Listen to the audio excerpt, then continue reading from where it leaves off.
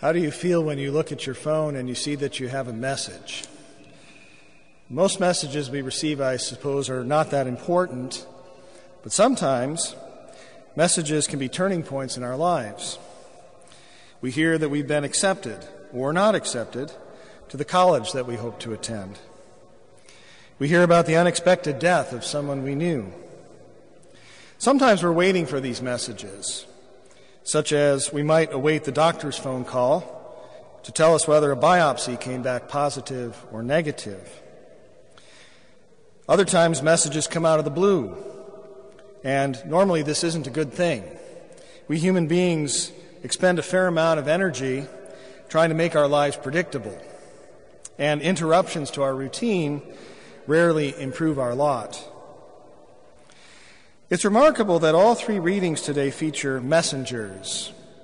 The most unexpected message was that of the angel to St. Joseph.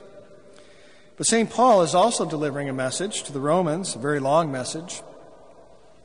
Probably the least familiar message to us in its entirety is the situation in the first reading, even if we know some of the verses from this reading from going to Mass over the years. As it happens, we can date this prophecy in the first reading with a good deal of accuracy. King Ahaz came to the throne of the southern kingdom of Judah in the year 732 BC. And he was only 20 years old. He was a young king. And he must have struck his fellow rulers in the neighboring kingdoms as weak and insecure, because almost immediately after he begins his reign, the Edomite people, a subject people to the south, rebelled against him. And more seriously, Pekah, that's the name of the ruler of the northern kingdom of Israel at this time, and someone who was backed by the very powerful kingdom of Syria, prepared to besiege Jerusalem, where Ahaz was king. So Ahaz comes to the throne at this young age and is immediately surrounded by enemies, and dangerous ones. And he makes a fateful decision. He sends his own message. This one goes to the leader of the superpower of the day, Assyria, and its king, Tiglath-Pileser. And Tiglath-Pileser agreed to attack Israel to relieve the pressure on Jerusalem. And this fateful decision on Ahaz's part leads to the assassination of King Pekah and eventually the complete destruction of the kingdom of Israel 10 years later. Throughout this entire period, Isaiah the prophet was the voice of conscience for King Ahaz, and he was urging him to put his faith in God and not in politics. We only heard the first part of the prophecy this morning, and that part that refers to the virgin birth and the name Emmanuel. And so its in original setting, Isaiah's words refer to the birth of a son to Ahaz. And in the second part of the prophecy, this birth is connected to the downfall of Pekah and his Syrian allies. What is striking about this passage from Isaiah is that when the memory of this civil war had grown cold, and we have to remember it's 700 years between this prophecy and the birth of Christ. It's a long time. And people no longer thought about Pekah and Ahaz so much, hundreds of years later. But the Jews continued to see something significant in the words of this prophecy. Now, the Hebrew word for virgin in the first reading is frankly ambiguous. It literally means young woman, and typically this was understood to be a woman young enough to be assumed to be a virgin. But there is a separate Hebrew word that means virgin, and it's not used in this passage.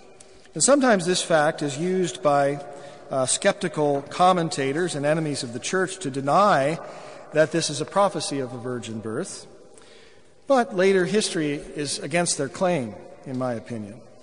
Because if we fast forward now to the 2nd century BC, so 500 years after the prophecy, the Jewish people are now scattered throughout the Greek and Roman world. And Greek was the lingua franca of the day. Most Jews didn't speak Hebrew anymore. They couldn't read the scriptures. And so a group of scholars got together and began to produce a Greek translation of the Hebrew scriptures. And when they translated this passage, They translated the word that we translate virgin as parthenos. And this is unambiguously the word for virgin. So the Jewish people had, mulling over these scriptures for 500 years, had read that this was a prophecy of something significant that God was going to do. And it's noteworthy that we don't remember much about the message delivered by Isaiah to Ahaz, except as this prophecy of a virgin birth. And now I'd like to go back to St. Joseph, because he's the real star of the show today. We're all familiar with the news he received, in spite of the fact that he was not a king. He wasn't somebody important. And we should note, actually, he receives two messages. We might forget about the first message, because it was a bit uncomfortable for him. The first seemed like the worst kind of news that a man in his position can receive, because his betrothed wife was expecting a child, and he knew he wasn't the father. The second was much better news, but put yourself in Joseph's place. You have a dream, and an angel speaks to you in the dream and says, "Don't worry, this child is of the Holy Spirit." How much credence are you going to put in that dream? It must have been a tremendous challenge for Joseph to say yes to this. But it makes a lot more sense if he was a devout man, and St. Matthew tells us that he is. And he knew Isaiah's prophecy. He believed that the virgin birth was going to be God's sign of the inauguration of the end times, the messianic times. The Holy Spirit, who worked the miracle of the incarnation in the body of Mary, is the same Spirit who has spoken through the prophets. And so knowing God's word and having it in our hearts makes it possible to know how to interpret the things that happen in our lives. Messages which seem like bad news can turn out to be very good news. Even the crucifixion of our Lord can turn out to be something good, can be turned into glad tidings of great joy. And so we can ask ourselves, where am I puzzled in my life today? Have I received difficult news? Or am I struggling with some difficult situation in my life?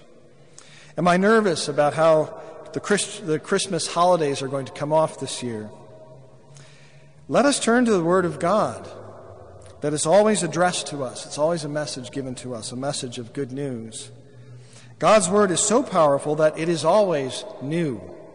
There's always an earth-shattering message contained in it if we allow the Spirit to speak through it. And so may our celebration of the Incarnation this year prove that we, like Joseph, can respond in faith to God's presence in our lives and so be proven righteous.